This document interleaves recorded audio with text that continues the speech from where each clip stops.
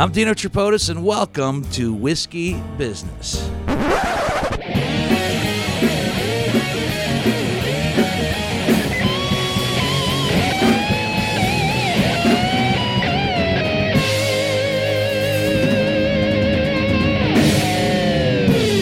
I'm Arch Madness, and welcome to Vinyl Analysis. That's right, people.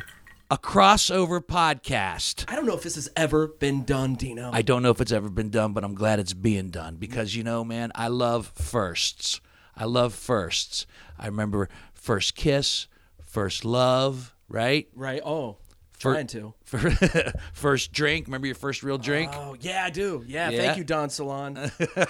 We all got in trouble that night. First drink, first car. Firsts are good, man, and this is a first. This is Whiskey Business, for those of you who know Whiskey Business, and since we have a vinyl analysis audience, Whiskey Business is a podcast not so much about whiskey as it is one with whiskey. And for you Whiskey Business fans... Yes, for my Whiskey Business brothers and sisters, Vinyl Analysis is a look back at records from our past. And I just embrace the form, the way that we used to love and listen to our music on vinyl. Yeah. And I drink a lot during the program. And we drink a lot. We always have a guest bottle on Whiskey Business, and I will tell you that this one was selected especially tonight because Arch wanted a bottle of Tin Cup. And I said, you know what? We haven't had it yet, and I'm bringing it in. So Tin Cup is a blend actually of whiskey, American whiskey and rye whiskey. It's a combination of the two, so it's a little bit of a blend. And there's been a lot of these whiskeys coming from out west, High West, and Partner, and Tin Cup's one of them. And I've resisted it, and the same reason I've resisted it is the same reason you wanted to drink it, because you fell into the kitschy marketing, right? I did. So if you blinked, you missed the Blue Jackets playoff run, you know? Yeah, no shit. And during that playoff run, it was more of a playoff walk. It's kind of a stroll, if you will. A playoff stroll. So my buddies and I, and Dino, if you can imagine, out in Licking County, Ohio, out in the Pataskala area, it's a neighborhood where there's a few houses, but we all kind of stick together, and we do not bar hop, Dino. We garage hop. We have our garages pimped out with the TVs and the refrigerators and the tunes, and that's how we experience a lot of sporting events and different things that we just get together and we build a fire usually and take care of business, right?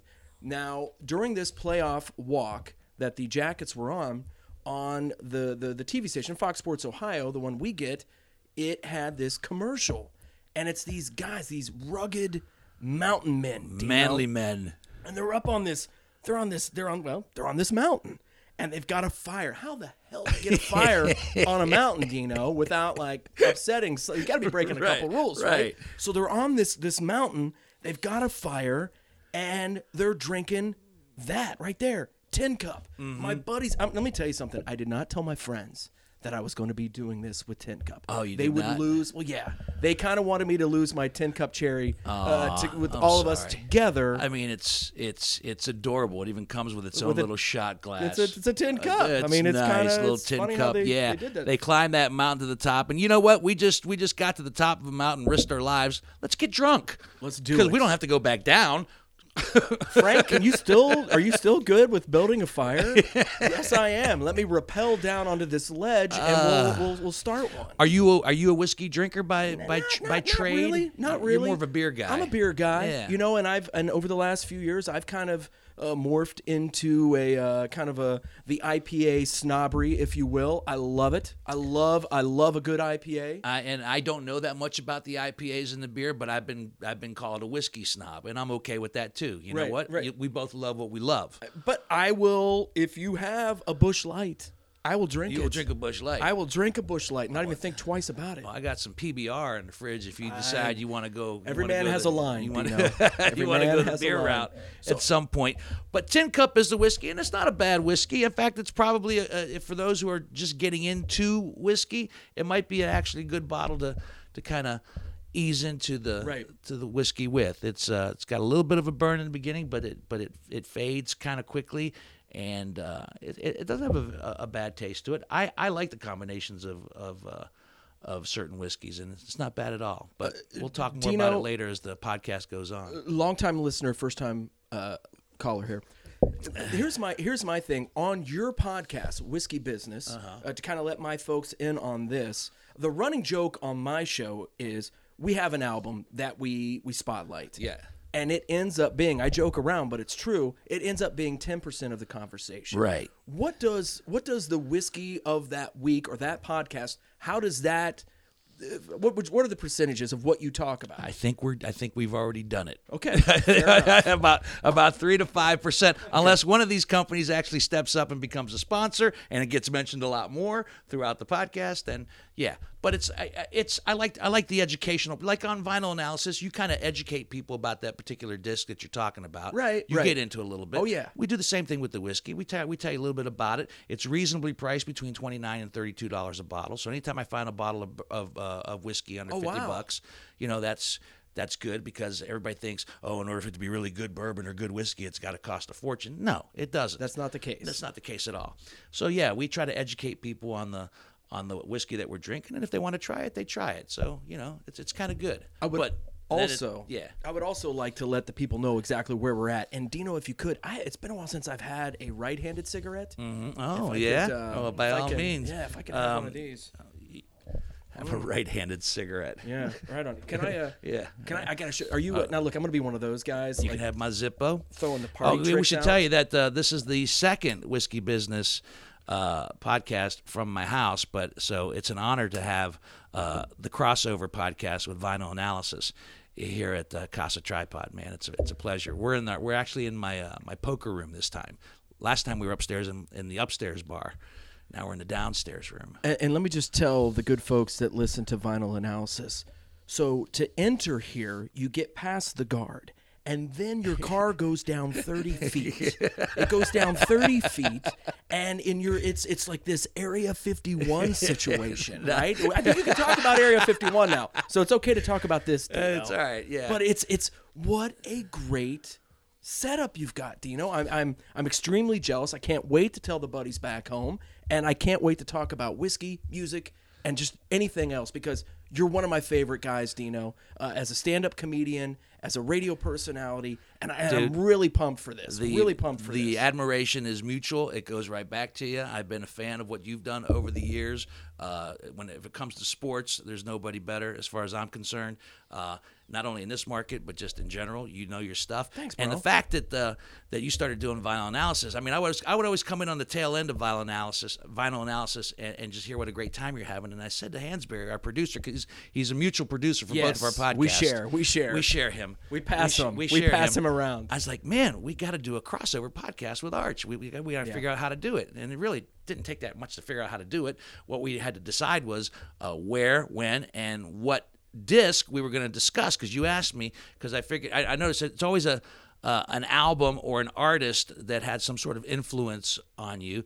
And I know you do a lot of heavy metal. I'm a rocker, but a lot of hard rock. That's all right. But and I love a lot of heavy metal and a lot of hard rock. But I started to think about an album that I listened the shit out of, like when in college, and Billy Joel's "The Stranger" popped up. It was one of the first things that popped in my head because of so many songs and so much sentiment that was in that particular album. That was the one that he really broke big with "The Stranger." I mean, that's when everybody started to know Billy Joel for real.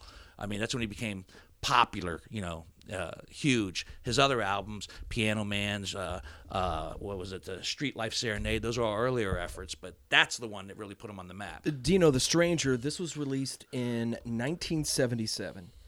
And here's let me explain how I branch out into other music without sounding like a complete moron, being an 80s metalhead.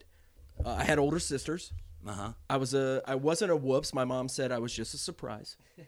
Okay? I was just a surprise. So I had older sisters. So a lot of the 70s music, the meat of my era is the 80s. But this stuff, the Billy Joels, I mean, we've talked about the ELOs and the McCartneys and the Elton Johns and the, all that stuff it's such a big influence on me and the artists that I love. Hey, a lot of the bands that I dug in the 80s listened to this as well because there wasn't an option. There wasn't a hard rock option. Now, you're talking about a kid, me, back in the early 80s, who would sit and listen to the top 40 countdown on Sundays, and I would write down the songs as they were announced. Really? Now, I was hoping, I was very depressed because, here's Dokken, Alone Again, at number 39. You know what I mean? The shit I was listening to was going to be at the ass end of the countdown, but I would sit and I would write down. I was just obsessed, so I learned a lot of the music. Now, some of the 70s Billy Joel, I got later on in life. Right. I was more of an 80s guy. I also brought Billy Joel, The Nylon Curtain, to kind of mesh so we could meet in the middle with Billy Joel and what he's meant to us. So The Stranger is this. I love both those albums. I do too. I love both those albums. I do too. Because they both have songs on them that have significance. Or actually, I guess. Well, let me ask you that. What is it about a song that cuts, that gets deep into your bone? That makes you feel something. What is it? Is it the lyric? Is it the hook? The hook grabs you first. The hook grabs you first. Okay. Is that similar to where you're at with a song? Well, with Billy Joel, I mean, they had great hooks, but he's a storyteller. He was a storyteller, exactly. I mean, it's interesting how, like, I look at some of today's music, and if you ask me to recite some of the lyrics back, I'd be lost. I couldn't tell you the lyrics to a Katy Perry song if my life depended on it. Right. But you ask me to start quoting, singing lines from The Stranger or Vienna or Moving Out. I'm moving out. Yeah.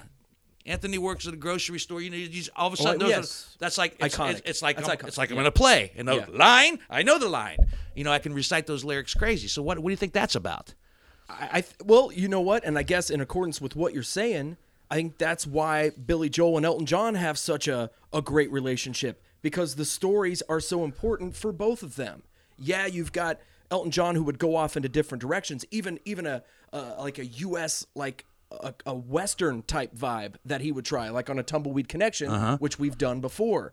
But Billy Joel painted this picture of New York, right? And just, I mean, there was you knew you were there, and you could smell the food that was being cooked. You could hear the plates and stuff. You could hear the glasses. I mean, my God, you just look at some of the songs on this record that you've picked out, Dino. Moving Out, Anthony's song. What a story in and of itself. Mm-hmm. I mean, that's a book, and I think it's important for guys like this. And I'll say this: I'm an Elton John guy. Okay? I like Elton John. I'm an Elton John guy. I like old Elton John. I like 70s Elton John. But I think something that needs to be discussed when it comes to Billy Joel, he did his own storytelling. He didn't have a Bernie Taupin. No. You know what I mean? So I guess I understand where the Billy Joel fans are coming from as far as the storytelling goes. And it's no accident that those two decided, you know what, we should go on tour together and do the Piano Man tour. I mean, how huge was that? Oh my God! Yeah. Right? I've seen them before. I've seen them both. I've seen them twice. Yeah. And like, okay, that's just, I'm done. That's great. That was I'm glad I got to see that. Scenes from an Italian restaurant on the Stranger LP. Talk about storytelling. That's one of the greatest. That's one of the greatest stories ever. I mean, that's amazing. A friend of mine said instead of bourbon, you guys should do a bottle of white and a bottle of red. That does kind of make sense. But I said no. No, it's whiskey business. It's whiskey business. Yeah, wine business is a whole different podcast with a whole different feel. How far did you go? How far did you go with Billy Joel? I mean, did you take the ride? I mean, I cut it off with the doo-wop. Just like I can't think of the movie, but are you gonna play? It's the Will Ferrell and the Step Brothers movie where they had the Catalina wine mixer, and they've got the Billy Joel cover band, but they only do. You talking about Innocent Man? This one, Yes. An Innocent Man? What's your take on that, Dino? Well, as a Billy Joel guy, yeah. There's talk about movie songs. There's another one on here called Easy Money that was in a Rodney Dangerfield movie with Joe Pesci. Of course, right? It was. Yeah, right.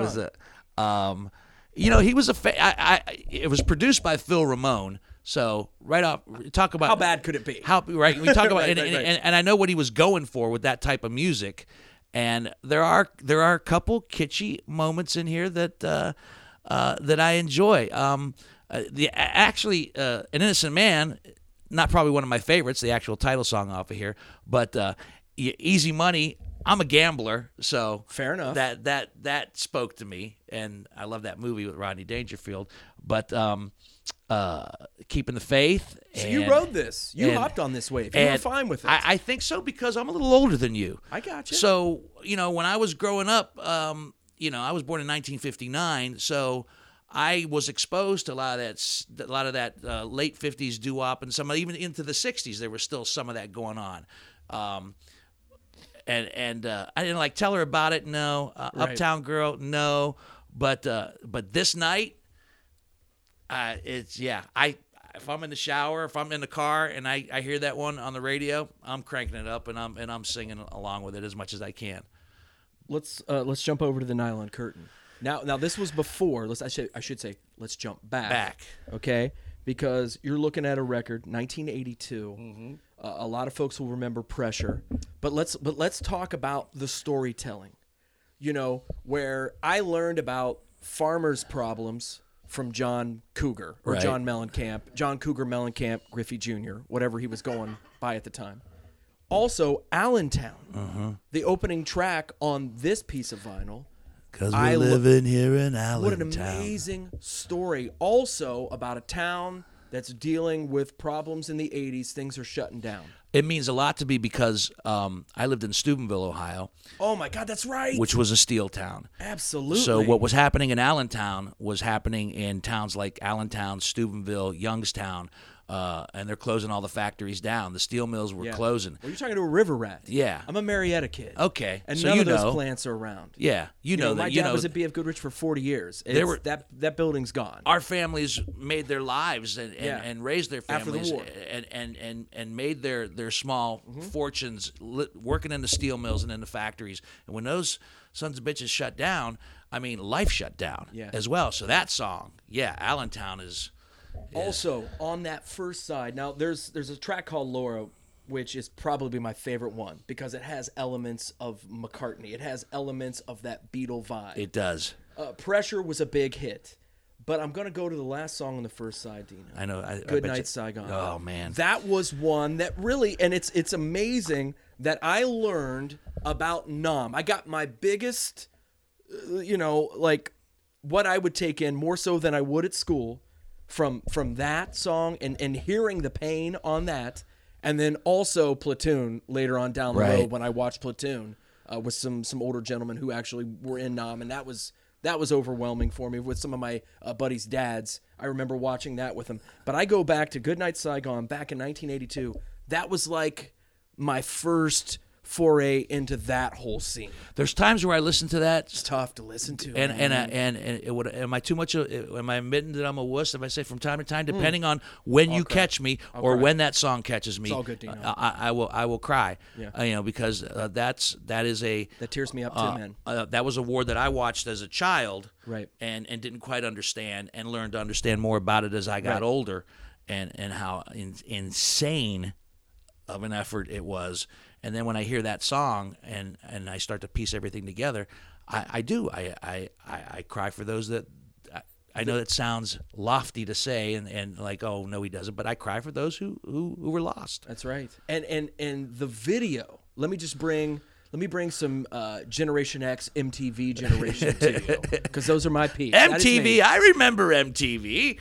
Dino. The video for that was when he had the Vietnam veterans and they came out and they sang, "We will all go down together." Oh, dude. I cry. There's nothing wrong with that, man. Can I have another cigarette, Dino? Yeah, man, you can have as many as you want. Really, I just want to tell my wife and kids that Dino has got me back on cigarettes. No, I don't want. I'm not taking the rap for that one. I'm kidding. There's things here that you'll never run out of in my house. Can I go off on a tangent with MTV? This is man. kind of what we do. Do you do these every once in a while? Oh, you know what? It always goes down other paths, which is what I love about doing these podcasts. Go, my friend, riff away. So, throughout the late 70s and the early 80s, and when I say early 80s, I'm talking 80, 81, we would be outside during the summertime, Dino. The outside. I mean, we played wiffle ball. Right. We would do all these things. when MTV landed, and thank God, Marietta, Ohio, from what I understand, and you always hear, like, I don't know if that's an urban legend or not. I think it was true where we were from. We were kind of a test market. I got MTV pretty early. When Pete Townsend and the folks were on those commercials and they were telling you to call your cable provider right. and say, I want my MTV, well, guess what? We had it. We were very lucky. We quit going outside, Dino. We quit going outside. I don't want to compare. I know it's sacrilegious with older siblings. It's sacrilegious to say things affected you like a Beatlemania or whatever. I'll take a hit on the tin cup. Don't worry, man. I'm coming your way. So I that year when that came out, when MTV hit us, it totally changed everything. Totally changed everything for me. It I don't want to say it made music an obsession. Music became an obsession for me in 1986. But before that, MTV was so huge, Dino, and the way that Billy Joel presented his product. I don't think you're alone. I think it was a generational changer. I mean, I obviously remember now, and when MTV came out, in 1980, like 81, 82. Okay, at that point, yes, I'm a married guy. I'm a young married guy, and it comes on. But I remember waiting for those debut videos, those premieres. Yeah. From it was whatever, huge, man. Whatever, like a new Michael Jackson video was coming out, and you planned your whole day around it. Yeah. To see what it was going to be, and then that was the talk, that was the buzz. Wasn't that something? God, I remember when Thriller came out. Right. And it was such a good in for me because Eddie Van Halen played the lead guitar on Beat It. And that was, David Lee Roth was very pissed off about that because Eddie did that for free. Eddie did that for free. Anyway, just throwing that out there. A little nonsense. That's what he was pissed off about because he did it for free, or did he just did it? I don't know. But the solo to Beat It is, my God, I hate to use the word iconic all the time, but I'm a QFM kid. It's all right. So I throw it around a lot. It's all right. But yeah, it's just that's when I got into the whole Michael Jackson thing, just because everybody was onto it. And MTV took that to a whole other level with and the way he approached videos with Landis and everything that they were doing. I mean, it was just such a great time. It was such a creative time. I will take an artist like Billy Joel. All right. My favorite stuff from Billy Joel will be his 80s, his early 80s. Nylon Curtain. You will take, you know what pisses Jackson Browne fans off is if you tell them you love Lawyers in Love. I love Lawyers in Love because of the video. Right. I get it. It ain't running on empty. No. Back off me. But I'll take every artist and I will take their video, and that's usually my favorite part. I wanted to have a guy, and I'll say a name, Dan Trapp. Okay. Dan Trapp, huge Bowie fan. He wants to come on Vinyl Analysis and do a David Bowie. Okay. I said to him, let's do Let's Dance, 1983. Stevie Ray Vaughan on guitar. He's like, are you flipping kidding me with all the good David Bowie and you want to do the disco bullshit? You know what I mean? Okay. It's weird how even just 10 years would separate a couple guys, or 10 or 15 years, how that would separate us, but it does. And it's kind of cool. That's what MTV did. It reintroduced all the guys that you were grooving on in the 70s to me in the 80s. Right. And then Billy Joel got into the whole MTV thing. He started doing like you said, all the videos. Pressure. And stuff. What a great video, Great man. videos and but what's interesting is, he's still significant today, but the fact that he's not put out anything really new with music and lyrics since since 1990. Does he have to? No, Does he doesn't. Have to? But he's thinking about it. I read somewhere the other day where he was kicking around because he said he actually would get frustrated. He'd be like a Neanderthal, like a caveman. He'd just be kicking around stuff because he'd be so frustrated that he didn't like what he was coming up with. Right. And then I actually heard, talking about artists today, that he was messing around musically with and might do something with Pink. There's nothing wrong with that. No, nothing wrong with that at all. There's nothing wrong with that, Dino. Alice Cooper had a great quote. He was talking about a new record that he is going to release in 2017. He said, look, I've got my audience. Okay, I don't need any millennials. I don't need the new folks. He didn't call out the millennials. I almost did that. But he said, what I want to do... Sorry, I have Hansberry. Sorry, Hansberry. You're a millennial. Producer Greg. I have this audience, and I'm speaking from what Alice Cooper said. I'm going to write songs for them now. You know, I'm not trying to hop on like some sort of grunge wave in the 90s. I'm going to write songs for who? For the people that have been with him since Alice Cooper started. Here you go. You this, know what? This is what I'm writing music for Thanks now. for sticking with me. Yes. Here you go. Some artists can do that. Some artists can't. They've got this creative bug where they have to write new stuff and stay on. You know, Billy Joel, here's the deal. Billy Joel doesn't have to hook up with Pink. No, he doesn't. But he thought it was kind of cool when, well, Paul McCartney hopped in with Beyonce and some other people. You don't have to do that, Paul. Why don't you just call Jeff Lynne up and write another great record? Well, credit to Billy Joel. I mean, he did put out some new music, but it was symphonic. You know, he started writing symphonies. A lot of cats do that. That's cool. And that's cool, too. And I'm not surprised because when you listen to some older Billy Joel, you hear it. You hear it like in The Ballad of Billy the Kid. Right. You hear that orchestral feel of what he's capable of doing in the arrangements and whatnot. So, yeah. This is a horrible thing to say. It's a horrible thing to say. Why? Do you ever wish he kind of would... I know he's had some accidents. Yeah. Do you ever just wish he'd kind of crawl behind a bottle and write a record again? Isn't that a dark thought? You know what I mean? You thinking that's what it's going to take? No, I don't want that. No. It's a crutch, and he can do it without it. I'm just saying, a lot of times these guys, we love these records because there's a lot of dark shit going on in their life. And the stuff that we love, it's like, look, do I want Aerosmith to get on drugs again? No. But damn, maybe for a week and write another Toys in the Attic. You know what? I'm not trying to be that guy. I'm not condoning that. No, but it's I like, understand what you're saying. None of these bands, from my perspective, we saw however many people hanging out at Mafre Stadium watching Metallica. I would follow from 1986 to about 1991. I followed that band everywhere they went. Yeah. In the tri-state area. And don't make me explain what the tri-state is here in Ohio, but I went all over the place. They can't write again. They can't do it anymore. They can't capture it anymore. It's not the same. Some guys lose it. They're millionaires. It's over. Can I segue into something here since you mentioned Rock on the Range, which was at Mafre Stadium here this past weekend, and Soundgarden was supposed to be there as well. Being the I'm a Gen Xer, man. Yeah. Chris Cornell. Yeah, he's one of the greatest. Yeah, he's one of the greatest. I was a thrash metal guy, in I would say 1986. Metallica's Master of Puppets and Megadeth's Peace Cells were what made music an obsession for me. But I moved up to Columbus in 1990. I got out of high school in 1989.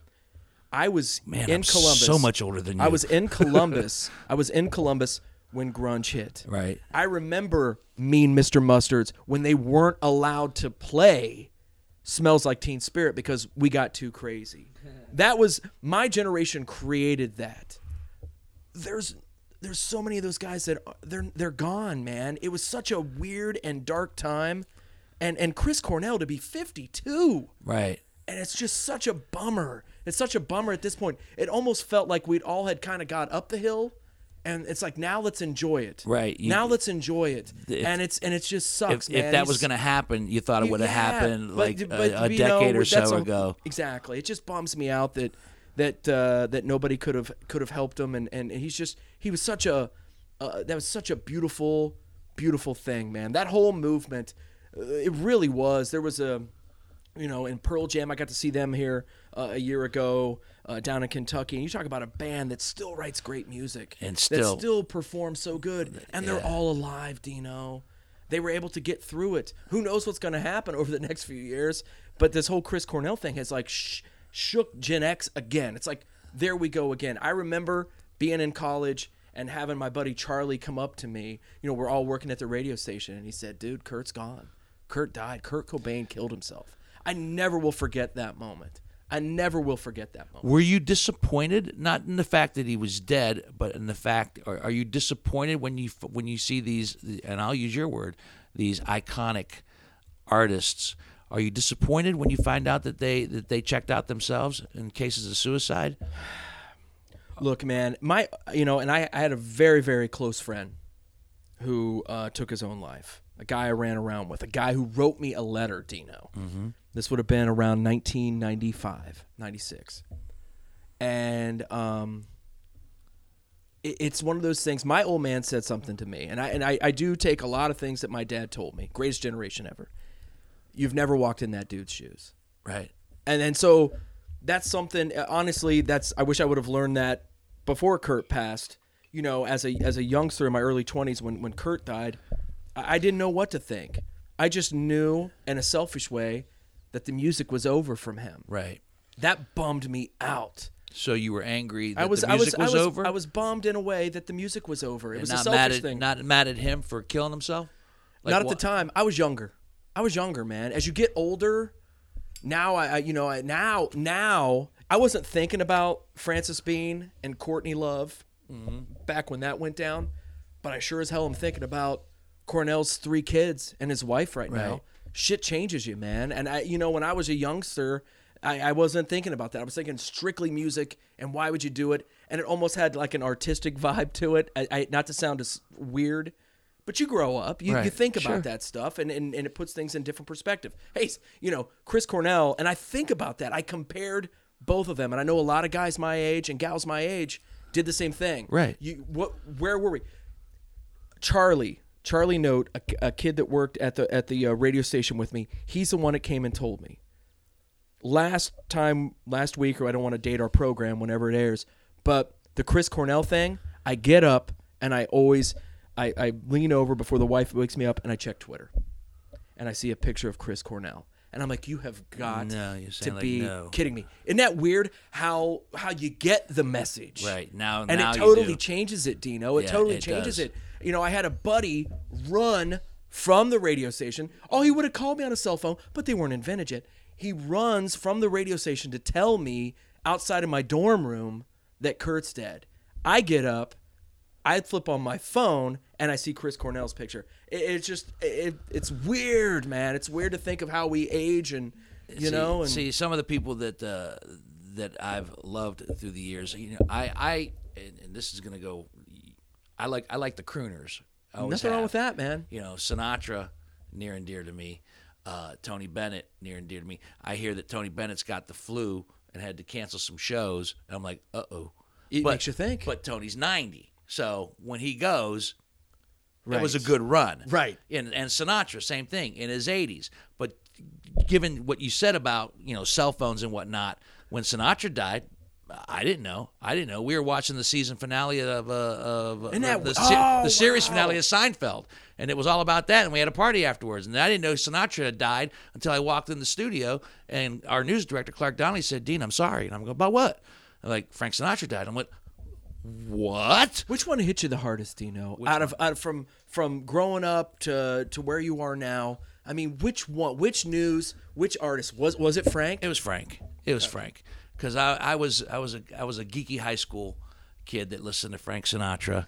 Right. I mean, I listened to all the other great stuff from the '70s too. Right. I was a big Doobie Brothers fan and Eagles, and that's my next question for you. My first concert was actually Eagles, Doobie Brothers, Average White Band. Oh, right. That's a good show, man. That's cool. In Pittsburgh. Was there any pot in the crowd? I believe there was, but I don't believe if I was partaking in it at that particular point in my life, because we lived in Steubenville, Ohio, and you could cross the river, go to West Virginia, and drink at 18 years of age. So, but that was so I loved all those guys, but I got tuned into Sinatra at an early and the crooners. I don't know if it's because those are the albums that my parents had or whatever, but there was something about the way Frank was and how he sang and what he sang, and that kind of music was just in me. So when he died, that's the one that hit me. That's the one that put me on That's the one that put me and my friends, because I introduced my friends here on, you're in my poker room right now. Yeah.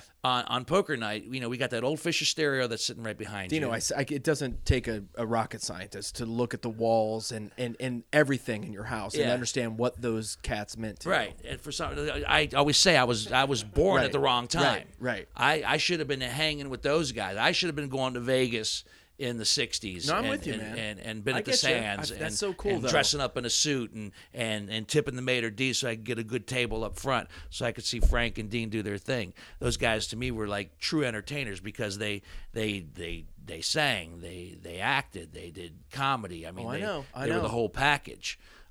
Dino, not to interrupt, but my father, my dad, born in 1925, my dad not a Frank Sinatra singer or artist fan. I shouldn't say artist, but a singer fan. My dad's like, I'm telling you what, From Here to Eternity.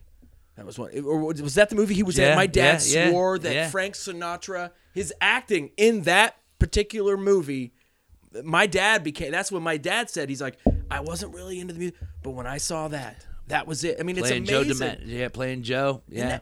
I mean, what an amazing group that was, Dino. And maybe you are meant to keep it going. You didn't have to live in that era, but it's so cool that guys your age, the ones who like it, keep it going. And I think that happens though, man. That you pass the torch. Yeah, I mean, there's stuff that you love, right with the heavy metal and the thrash that you pass on to others and turn other people on to. And I think there's always people like that pass it on. Yeah. And don't you get a kick out of this? Don't you get a kick out of something when you introduce somebody to a piece of music that they've never heard before? Oh yeah. And then they light up, and they're like, "Wow, I really dig this." It's called Tuesday nights when I record vinyl analysis with Greg. Mm-hmm. You know, Hansberry. I love giving him little bits. You know what I mean? Just to pass it along. Yeah. Just to pass it along and let him know, because I can tell. Just like when you're emoting, talking about the Rat Pack, I dig that. I dig that, man. I know nothing about Ace. I know nothing about Ace. He put his eye makeup on my arm. Dino, he put his eye makeup on my arm. Oh man, okay. I know, right? Well, yeah, you get the boy out of Marietta. So let me ask you, since you love music as much as you do you play anything? Isn't that crazy? Do you play any music? I have some guitars. I have some amps. I have a drum kit that's not even assembled in the basement. There came a time in the late 80s when I realized that I can't play the instrument the way I want to. Uh-huh. But I can talk about it. Right. And I can learn about it, and I can read about it, and I can talk about these guys. That's another thing with the MTV VJs. Alan Hunter, not only did he know the music, he was funny. Right. You know, he was funny, and that's what I wanted. I did the sports thing for a gig, Dino. I did the sports thing for a gig. You're so good at sports. Because I love sports. It's something else I love. But music is what I really love. And think about it, man. Comedy. Yeah. I mean, comedy. That's what you do. It's what you do. And you do it so well. Yeah, I love stand-up. Man, would you love to kick everybody out and put on some Sinatra and just chill out and listen? I mean, that's it. I do it all the time. It's music, man. Music is everything, Dino. But I also, in all that vinyl you see behind you, there's also comedy albums. And there's, from time to time, I will sit down and I'll put on some George Carlin. I'll put on some Richard Pryor. I'll put on some Lenny Bruce. I was a huge, and still am a huge, Lenny Bruce fan from stand-up. And I have a double album of Woody Allen. If you ever get a chance to hear Woody Allen on an album when he was doing stand-up, absolutely fair enough, man. Hysterical. Late 70s. Now, my sisters, Comedy Isn't Pretty, Wild and Crazy Guy, Steve Martin. Those were records. And if you start at the beginning of The Jerk, I can go through the whole movie, Dino. I can go through the whole movie. Those records in and of itself, and that's something I haven't even tackled yet. Somebody's brought it up. It's like, what about comedy albums? Oh, yeah. Well, yeah. Those were huge. And those Steve Martin records, absolutely. I took those jokes and ran with them because I knew none of the other kids were listening to Steve Martin. But I love that stuff, man. I can remember, Dino, my dad, and he would have his buddies over, and they would listen to Richard Pryor was huge in my house. Right. Richard Pryor. This is the cat, my dad would explain every time we watched Blazing Saddles, Richard Pryor's influence and his writing and his this. The comedians on vinyl and the whole Sunset Strip stuff I mean, I know I'm kind of dating myself. I know there was great stuff before that. Sure. There's one right behind you. Turn around behind you. See up on the wall there. Oh, Read the title. Dude, it's Red Fox. What's it say? gotta wash your ass. Yeah, that's You Red gotta Fox. wash your Red ass. Foxes, you got to wash your ass. Sanford and Son was a favorite in our house. Yeah, and it's funny how a lot of people fell in love with Red Fox on Sanford and Son, but had no idea that he was this absolutely hysterically filthy comedian on the circuit. And those would be like once the kids go to bed, those would be party albums that would be played. Oh, absolutely, You know. absolutely. But I can remember walking down the steps, and there was a part where I could hide, and you could see the TV room, and Dad and his buddies were watching Richard Pryor. Right. And they were just howling and howling, and I know my dad saw me. I know he saw me, and I know that that's not what he wanted a 8 or 9 year old kid to watch. But he got it. It was a moment. He let it. He let me hang. He let Kinda. you That was have me it. hanging with the boys. Hey, Dino, you're talking about what hit you the hardest? The hardest celebrity death for me ever. Not even a close second. Has nothing to do with music. Okay. It will never have anything to do with Interesting. music. It's Phil Hartman, man. Phil Hartman, that one, I'm still not over Phil Why? Hartman. I'm still not over Phil Hartman. Why? Because that was the 80s, and I know he had some success in the 90s there and everything, but I think about Pee Wee and what Paul was doing and the way he had. I mean, that was the first time I ever saw. Remember Carl? Right. That's the first time I ever Right. saw Phil. The stuff he was doing on Saturday Night Live in the 80s and into the 90s. I was Phil Hartman was huge for me. That was one of the first comedians that I say comedian, but it's like Phil was that early 90s and late 80s stuff that he was doing on Saturday Night Live. Yeah, some of that sketch stuff was just brilliant. That sketch stuff Yeah. was brilliant, man, and he was my favorite. I remember watching, and this was a couple years before he passed. I remember watching the Dennis Miller Show on HBO, and he had Phil on. And it is still, and I've looked it up and I've tried to find it, Dino. I've tried to find it.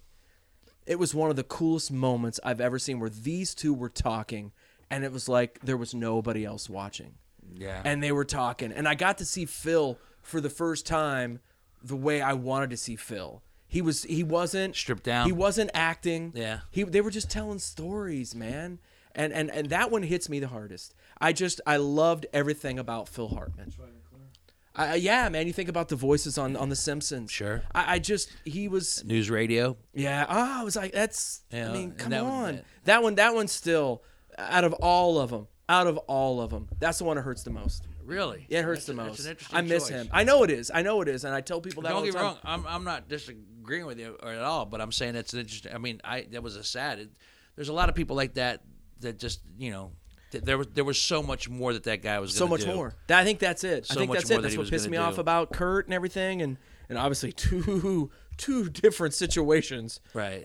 With the way they went down. Yeah, At the way- end, but way it's different. just. Phil Hartman's one of those ones, Dino, that, and there you go. I mean, that goes back to the whole comedy thing and what those guys meant to us as well. I mean, there's such the arts are everything, man. They're everything. They're everything for us. Are you a reader? I'm reading right now. I'm reading David Ellefson's book, and you're like, who is David Ellefson? He's a bass player. He was a bass player for Megadeth. And I'm going to see them this summer. And a lot of times they make me feel, when I listen to Megadeth now, I feel like 16 or 17-year-old Archie. They're writing great music. And you know why, Dino? They're writing music for guys like me. They gave up. They gave up trying to sound like Alice in Chains and Right, all the right. other shit. And They're they're just going back to they're what they writing, know. They're writing music like they know how What's to. And what's wrong with doing what you know? You know, everybody says, I don't do stand up as much as I used to do stand up. All right. But at my peak moments of stand up, I was crushing it, but now, I watch the stand up comedians of today, and everybody's got that edge and so forth and so on, but funny is funny. And Right. I don't change the way I do stand up per se. I've always talked about my life and my interpretation of my life and tried to make that funny. That's what I do. Right. And if it works, it works. And if it doesn't, then maybe I shouldn't be on that stage anymore. But so far, knock wood, it still works. People still find the humor in what I have to say. Dino, I tell people this all the time, and I've said this all the time. This is before our companies I miss it, merged. though. I miss This is it, before too. our companies merged. there's you're so good at what you do, man. Oh, You're thanks, so good brother. at what you do.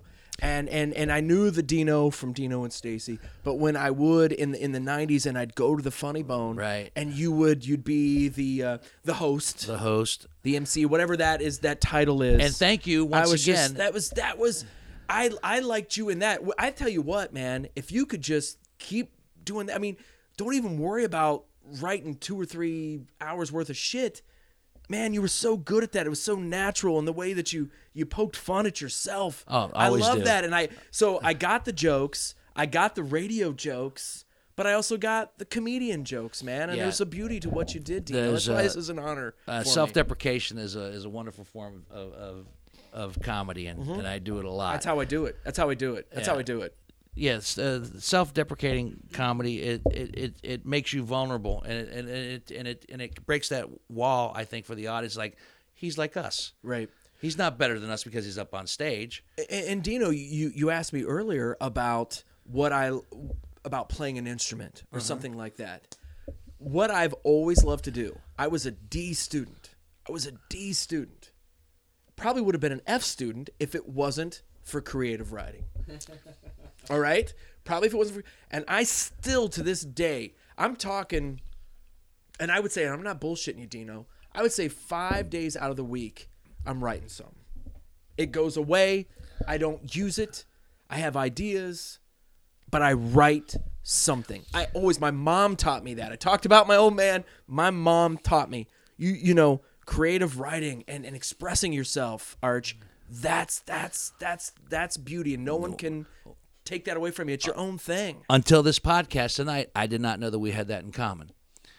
Because my sophomore year in high school, you know, I write like you. I write all the time. All the time. And my sophomore year in high school, Mr. Haskins said that I'm going to read something today. Now, the mechanics need a little bit of work, but from the sheer blah, blah, blah, whatever. And he goes, and I'm not paying attention. And he goes, I'm going to read something from Dino Tripodis that wrote. And I stood up and I said, what? And he told me, he goes, you know, you can write. You should continue to write.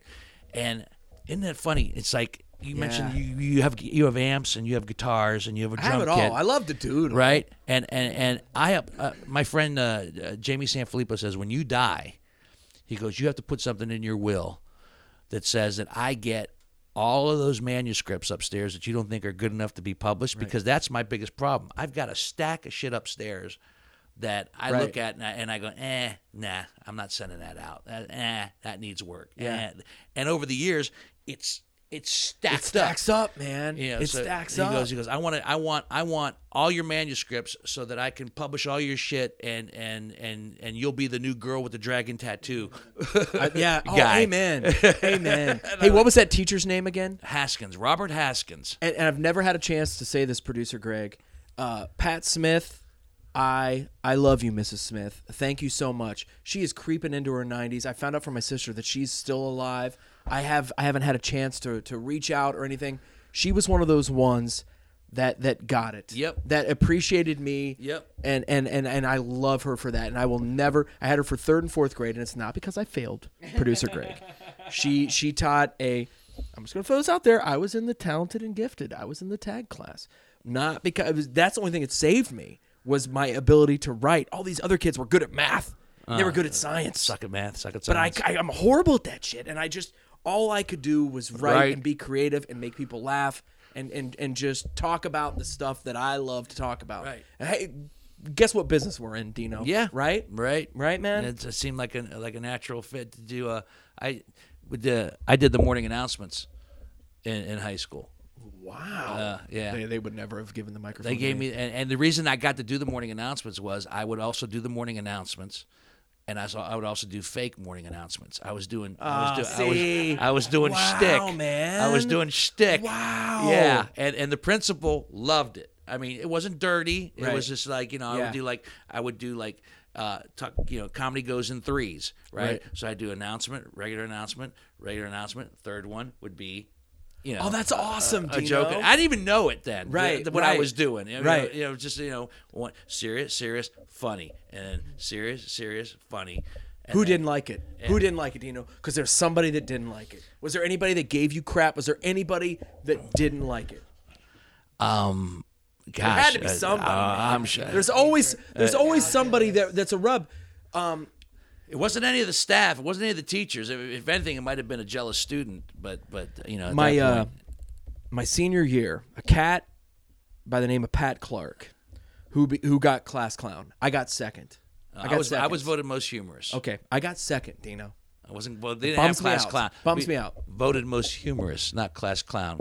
Class clown is derogatory. It is, yes. so Pat Clark and I had, and I love Pat. He is funny, and I'll give him the title. I didn't really blossom until later on. Pat and I had this thing. We had art class together. This is going to be a two-parter, isn't it, Dino? That's fine. That's fine. We'll make this a couple parts because I think it's worth it. Are you digging this, Dino? Because I'm loving this. I know my peeps are digging it. I know the vinyl analysis folks are digging it. The whiskey business people love the stories, so talk away. You know what, Dino? I'm going to save that high school story for the next crossover podcast. How does that sound? We'll make a part 2. Dino. Well, you know what? I think we're into part 2 territory. So we're going to take well, we can't take a smoke break. We've been smoking. You know what I'm going to do? We'll take a break, and I'll get some. Why don't you just sit back and relax there, Archie, while I get us some more ice cubes? That's right. And we'll be back with part 2 of the Whiskey Business Vinyl Analysis Crossover Podcast.